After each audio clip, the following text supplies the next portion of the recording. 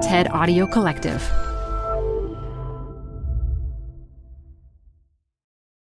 This episode is brought to you by Progressive. Most of you aren't just listening right now. You're driving, cleaning, and even exercising. But what if you could be saving money by switching to Progressive? Drivers who save by switching save nearly $750 on average, and auto customers qualify for an average of 7 discounts. Multitask right now. Quote today at Progressive.com. Progressive Casualty Insurance Company and Affiliates. National average 12-month savings of $744 by new customers surveyed who saved with Progressive between June 2022 and May 2023. Potential savings will vary. Discounts not available in all states and situations. Welcome to the Canva guided meditation for stress at work. Impending deadline? Generate Canva presentations in seconds. So fast. Brainstorm got too big? Summarize with AI in a click. Writer's block? Release with Canva Magic Write. Magical. Stress less and save time at canva.com. Designed for work.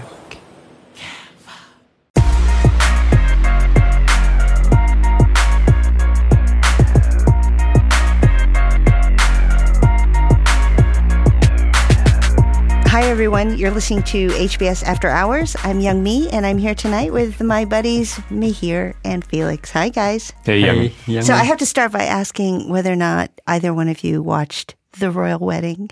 And I know you have strong opinions about the monarch. Super strong. Yes, you hate Think that stuff. about it all the time. Well, No, I love that stuff. do you? Oh, yeah. Oh, I had the sense that both of you guys were very cynical about that stuff. I'm never cynical about a wedding. Yeah. So did you watch it? I did not. I did look at the wedding photos afterwards, and there's a wonderful, I thought some of the family wedding photos were fantastic, but I did not watch the whole Okay. thing. How about you? Yeah, no, sorry. So we can't. But I did hear about it. That's, That was really unsatisfying. All right. So this is a hard segue. I was about to say, Oh, good luck with this God. one. I know. But I did bring in a topic that we've actually talked about before. We've talked about the NRA and gun control, but I have to bring it back up again tonight, guys. So I want to talk Right. about that. And then, Felix, I know that you brought in something to talk about. yeah, I want to talk about Amazon and the chances of Boston being the city. Being the city. The city. Okay.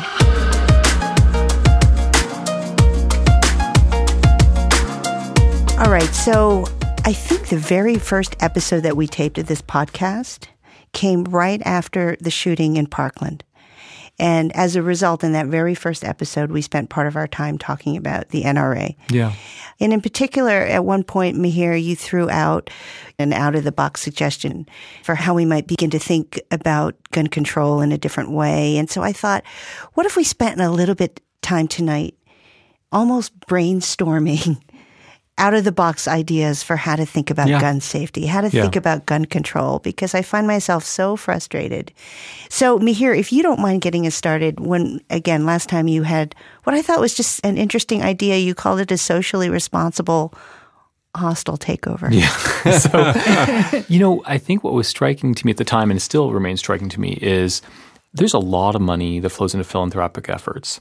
So in this context, the really interesting thing is the major gun manufacturers have been terrible stock performers. They've been absolutely horrible. In fact, one is coming into bankruptcy. Bonds are trading at 20 cents. That's Remington, right? That's Remington. And the short calculation I did was that you could buy and control all the U.S. capacity for like $2 billion plus, which is like obviously a big number, but in some sense vanishingly small in the context of anything that matters.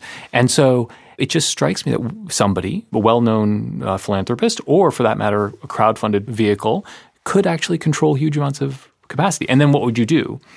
Well, the answer is you could do whatever you want to do. Right. You could conceivably shut down capacity, which I think is less interesting perhaps, but you could just control it. And you could control resupply, and you could control the evolution of the weapons.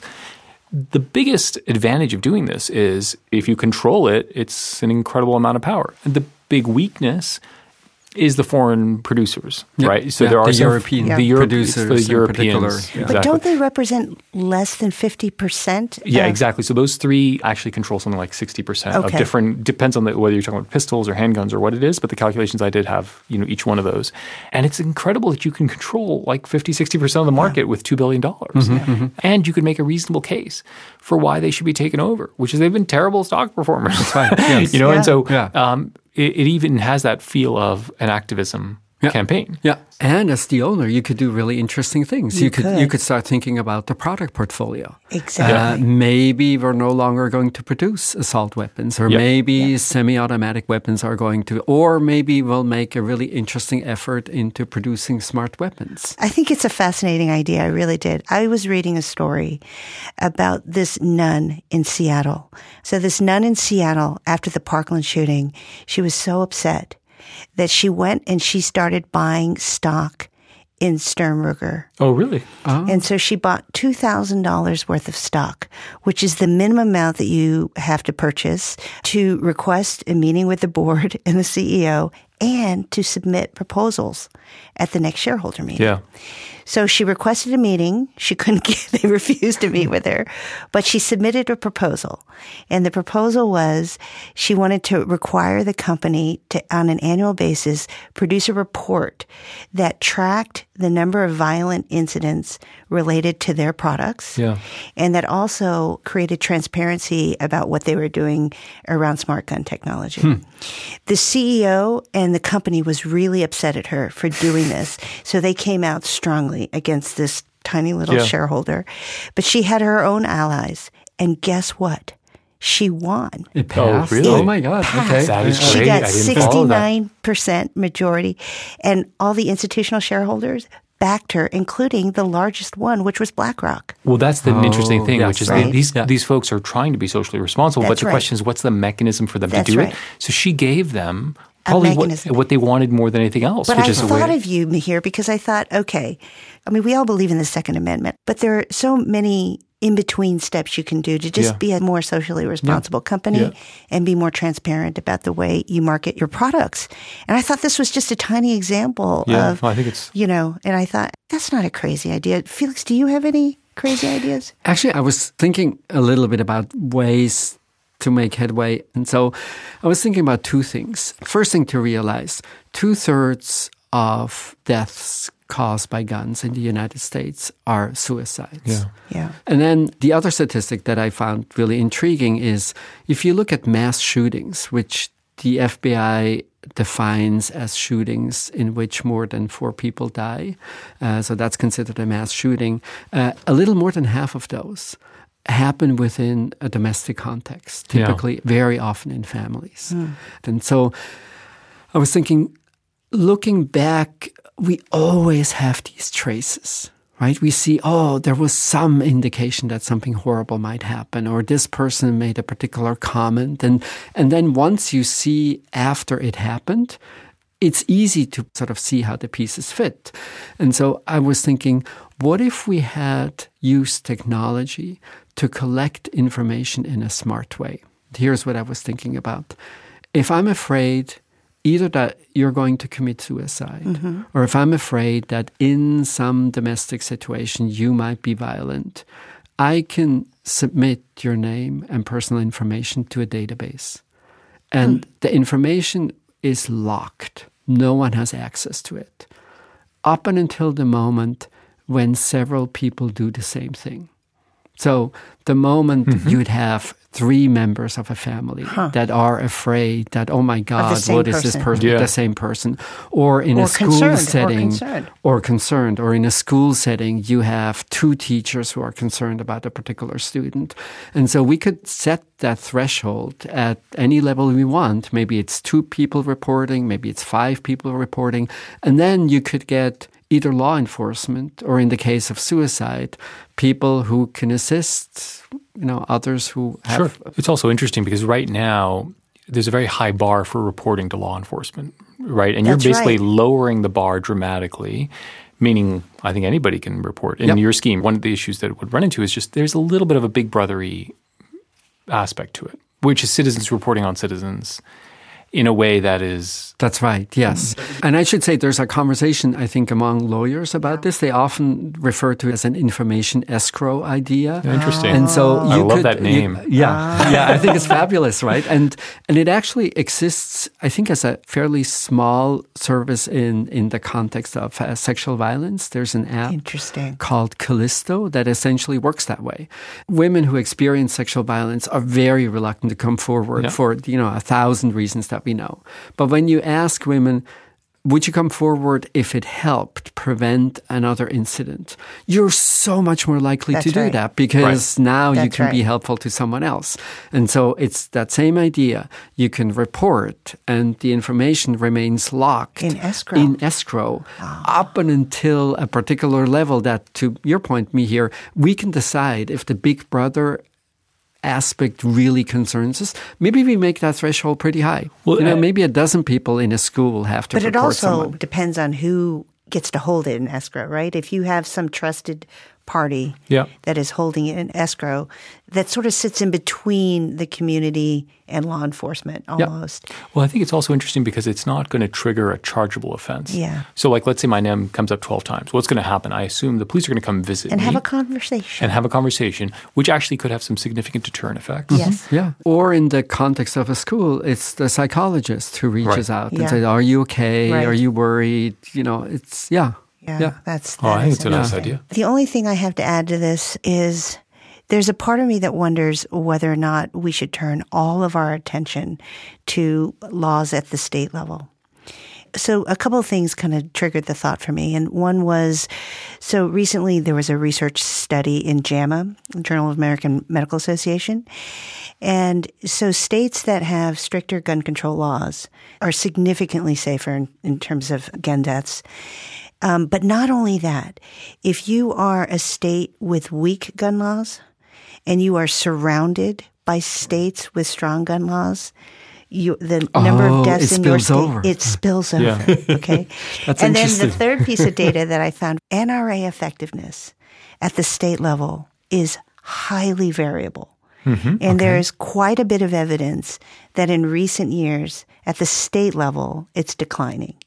So not only is it highly variable, even in the states where historically it's been very strong, like Florida is an example, there is evidence that state legislatures are much more open to passing gun control laws. I thought, instead of us all just bemoaning the fact that we are helpless against the NRA influence at the national level, at the state level, you can imagine us beginning to just lock down a lot of states. Yeah. Get much tighter across. I mean, imagine if 80%, if 40 states had really, really great gun control laws, that would make a really big difference. At least then you could come up with local solutions, right? You could start to figure out what would work in my state, and what are the specific laws that are most likely to be acceptable to the citizens in my community. And I don't know, I wonder if we might have greater success. Yeah, I love this idea. I think it's very promising and sort of keeping with the political values also that we live in a decentralized nation and in a federal system. But it sounds like no one has talked about let's do political action. Like let's come up with a campaign to make people pull their kids out of school, vote, blah, blah, blah. Yeah. And are we just like beyond that? I mean, do you not even buy into that stuff? I keep coming back to the political power that the NRA wields at the national level. And so the other path I kind of went through in my head was, and maybe this is a subject for another podcast, but we've got to think really hard about getting the vote out. And I spent some time thinking the other day about what would it take to just dramatically increase voter turnout among 18 to 25-year-olds. Just among 18 to 25-year-olds. What would it mean to put polling places on college campuses, to get companies and Facebook and Google and just everybody to get all of these young adults registered to vote and then make it really easy for them to cast their votes? I think that... I mean, just think about it. How is it that I can do everything on my smartphone except and vote. I cannot vote? Yeah. Except vote. Like that is Except vote. that is so remarkable. It is remarkable. It is Like remarkable. Everything you can do. Everything is getting Like- more and more convenient, except Except for for voting. voting. Except It's for voting.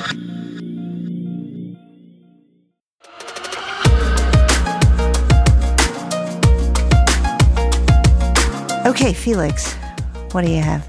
So, as you know, at HBS, we often ask our students to imagine that they're in the shoes of a decision maker. So imagine you get this call, and the person at the other end is a gentleman named Jeff Bezos. And he expresses interest in locating the second Amazon headquarters in Boston. At that moment in time, you have every degree of freedom. You can say yes, you can say no, you can say yes, but, and stipulate a bunch of conditions. What will your answer be?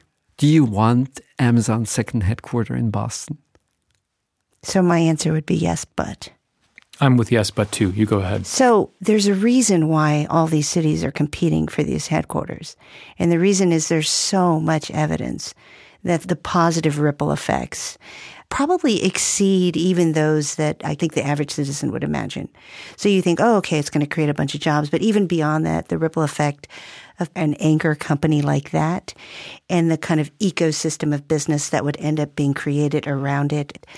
Now, having said that, it creates disruption. And so the conversation that I would want to have with Amazon is how do we make that transition, particularly for the most at-risk citizens? How do you create a transition that makes sure that they don't fall through the cracks? Mm-hmm. Right. So, I mean, I think it's definitely yes, but, and the following two caveats. So the but is, first, you don't want to give away the store for the contract. And then the second thing is this notion of displacement. And of course, in this setting, as you know, per what's happening in Seattle today, the major negative consequence, I think, is on housing prices and on displacement. That's right, yeah. So let me drill down on that adjustment process. So the hardest part, as you point out, has to be the housing market, what to do about the housing market. You look at Zillow today, a 2-bedroom apartment in the Boston area rents for $2,713. Okay? So that means you think about the federal guidelines that say don't spend more than roughly 30% of your income. Essentially, Boston has become unaffordable as it is. So now you add a company like Amazon that will bring thousands and thousands of employees, many of whom will have, nice paychecks. So if it's in East Boston, they will just crowd out everyone who lives there. So now it's easy to talk about adjustment, but what will we actually do? So for sure, rents will go up even higher, right? Without a doubt. I guess the ironic thing about this kind of displacement, it matters completely whether you are a homeowner or you are a renter. Yes. For prices to go up, if you're a homeowner, you get to share in the prosperity. If you rent, you don't. So then you think, okay, what you're doing is you're creating a division between homeowners and between renters. And so if you focus the problem that way, I would think about, okay, so what are we going to do with all of these at-risk renters who are in their middle and senior years? You've got to create alternative housings. You've got to subsidize. You've got to do something. But that's hard, right? I mean, these are not easy solutions. I think it's actually really interesting. Part of, I think, what cities bring is sort of the enjoyment of diversity.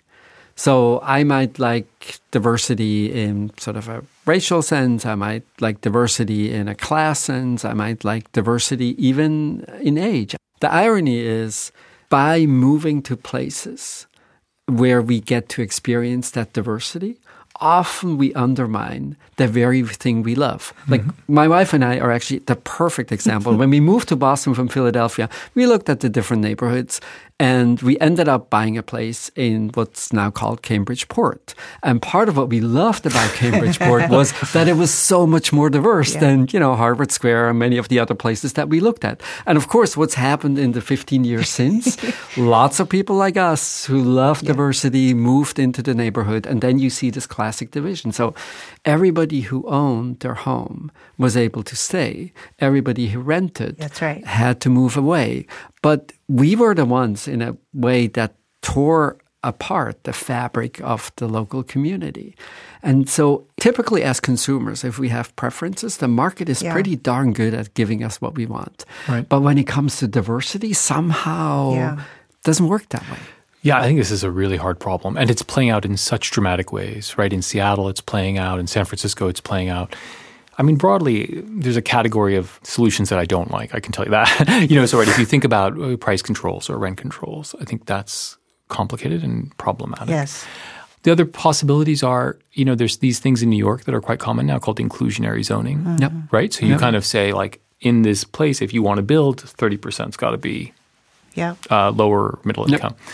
And then I think the really big issues are supply, which is the incentives to build are kind of not pronounced enough. What I find is an interesting idea is to create structures that maximize or enable the type of interaction I think that many people like. So I give you one example. Our general tendency is to say, okay, so we don't have enough housing for less affluent families. Let's build the kind of housing that they like. And then we do the thing that we did in the 50s and 60s, which turned out to be really horrible. We all put it in one place. Okay. What about if we designed for diversity? So for instance, every structure that will house the elderly will also have a school built into that same neighborhood, or will have a kindergarten in the basement of the types of apartments that older people typically enjoy. And so I think it's by zoning in ways that facilitate interactions. Just to give you a sense, like Boston grew by 8% in the last couple of years, right? So people really love this experience of being in the city. Why? I think it's interaction, it's diversity. That's what people look for. But that's not how we zone. But let me try to push back on this, Felix, which is it's diversity of a certain type. So like NIMBYism, or not in my backyardism, is like a huge problem in low-income and medium-income housing. We talk about diversity, but then when the rubber hits the road, do we want a big chunk of the block next door to be allocated in that way? But the issue is exactly with big chunk, right? So that's you're saying smaller chunks. Yeah, but NIMBYism is, look, you have these communities like San Francisco and Seattle, very liberal communities, talk about diversity. They have not been able to actually build low-income housing and have it put in neighborhoods which you would have thought that people would appreciate the diversity. And that's about the hypocrisy of this issue. But the other thing I would say is that we say we want diversity, but at the same time we want improved services. So one of the things that always happens with gentrification is that in that particular neighborhood where gentrification happens, you see a pretty dramatic improvement in the services offered. Everything from the local neighborhood grocery store to just all the conveniences around just start to proliferate in a much nicer way, a more convenient way.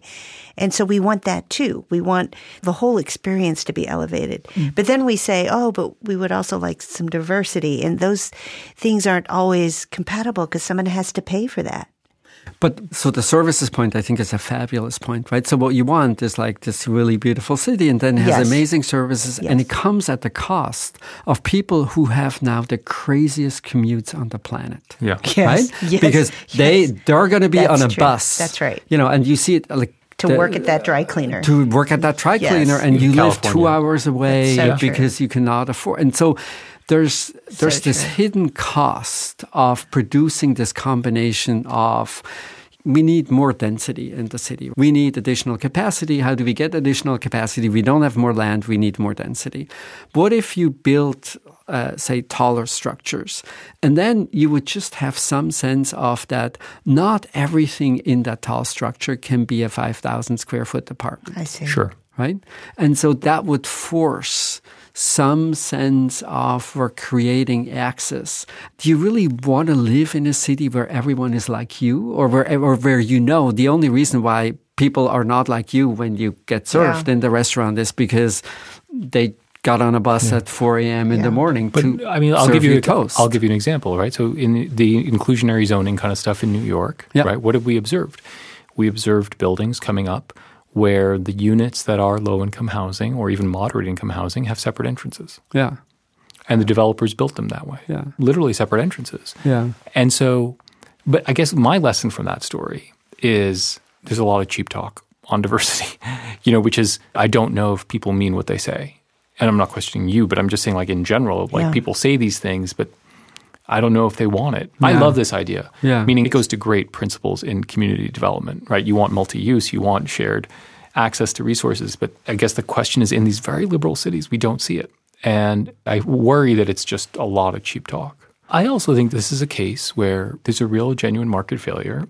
I mean, I hate to be like totally boring, but I think the answer is the government provides housing because supply will not respond under the economic conditions other than through forced kind of zoning. Yeah. But to me, this feels like this is a setting where the 65-year-old, 70-year-old who does not own a home, that solution ain't going to be solved by some creative market-based answer, right? I mean, I think this is where the state becomes, I think, important. And that's right. We have to kind of face up to that, I think. I think what I loved about both of your answers, which to me is one of the big issues in all of this, is you both said yes, but.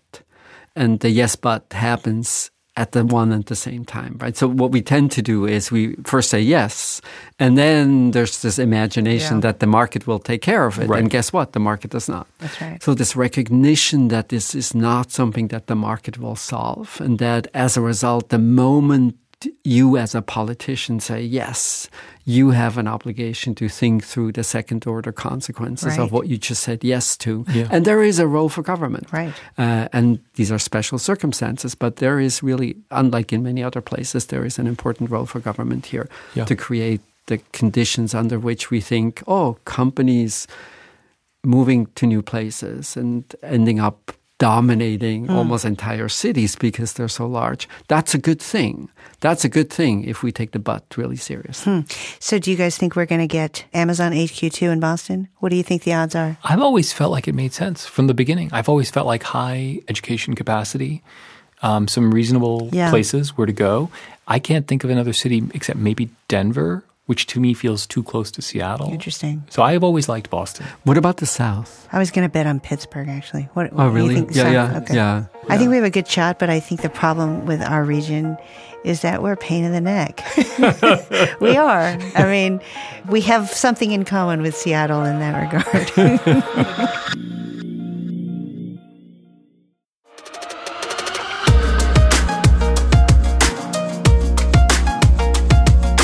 All right, guys, it's time for our after hours picks. Who wants to go first? So I had an interesting experience. You must get these in the mail too, like 1 million privacy notices. Like if you were not paranoid about privacy, for unbelievable. Sure. They're all rewriting their privacy policies. Rewriting, yes. But so in any case, related to this, I wanted to recommend, with some hesitation, something called Google Takeout. What Google has done is it's allowed people to see all the data that Google collects from you. So go to Google Takeout, 2 clicks. I want everything that you have about me. And then they send you a zipped file. In my case, it was several gigabytes of data. It can be huge, right? It can be really huge. And so the delivery of the data, I think it's sort of what you'd expect from a company that takes privacy issues really seriously, in that, look, I have nothing to hide. I'm just going to show you everything I have on you. And then the hesitation comes in. If you actually want to delete, that's a total pain still. It's service by service. I must have spent 20 minutes to try to delete there's an entire history of every Google Hangout that you ever did with anyone but does you it have ever did. Every site you visit, every search? So I mean, the level of detail is actually amazing. Like every app that you ever opened on your Android phone, every ad you ever saw is a separate entry. So the amount of data and the detail is really amazing. Stunning. And can you request them to delete it? That's the less perfect part, but I thought, sort of as a stance, and why I wanted to recommend the service is that for a company to say, and here's everything we have. That actually I thought was pretty brilliant. That is great. So it was an interesting exercise. I'm going to do it. Okay, so I have a book for you guys. So the book is called Bad Blood: Secrets and Lies in a Silicon Valley Startup, and it's the story of Theranos. So remember Theranos? Yeah. So it was this company started by Elizabeth Holmes, and the promise of this company was that with a tiny pinprick of blood, she claimed to have the technology to test for hundreds of diseases.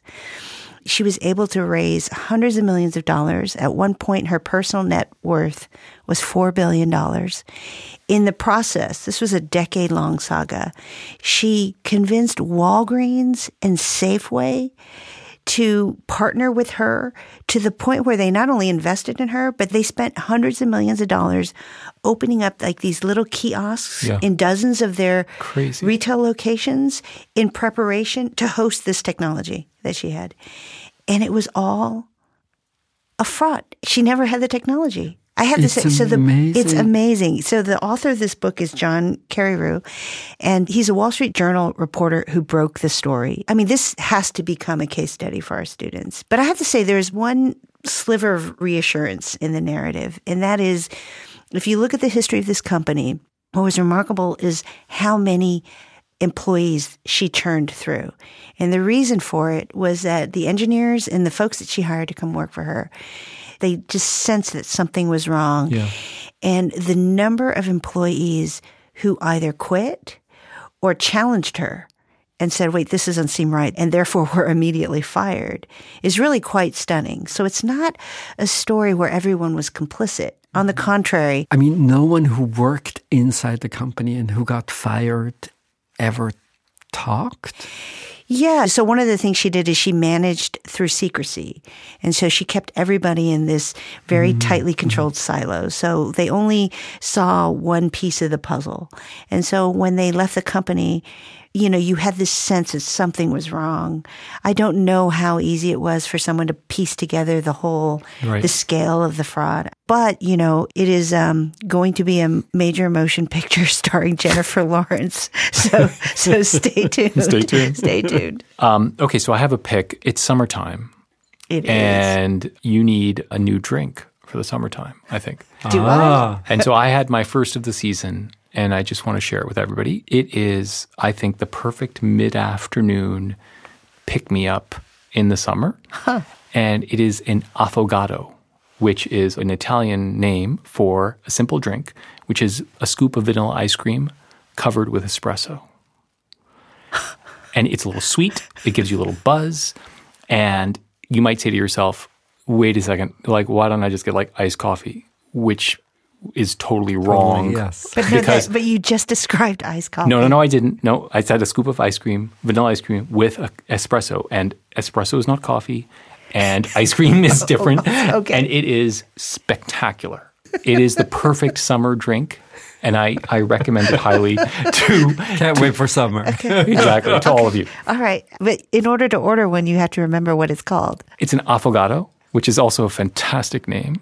And it's just a scoop of vanilla ice cream and espresso. You can make it at home. You don't have to call it an affogato. Wow. All right. There you go. Welcome to summer.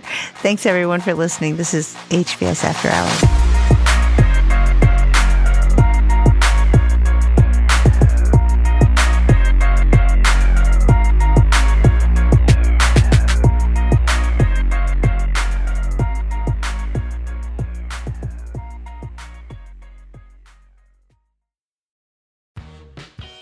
You're growing a business, and you can't afford to slow down. If anything, you could probably use a few more hours in the day. That's why the most successful growing businesses are working together in Slack. Slack is where work happens, with all your people, data, and information in one AI-powered place. Start a call instantly in huddles and ditch cumbersome calendar invites. Or build an automation with Workflow Builder to take routine tasks off your plate, no coding required. Grow your business in Slack. Visit slack.com to get started. Support for the show comes from Brooks Running. I'm so excited because I have been a runner, my entire adult life.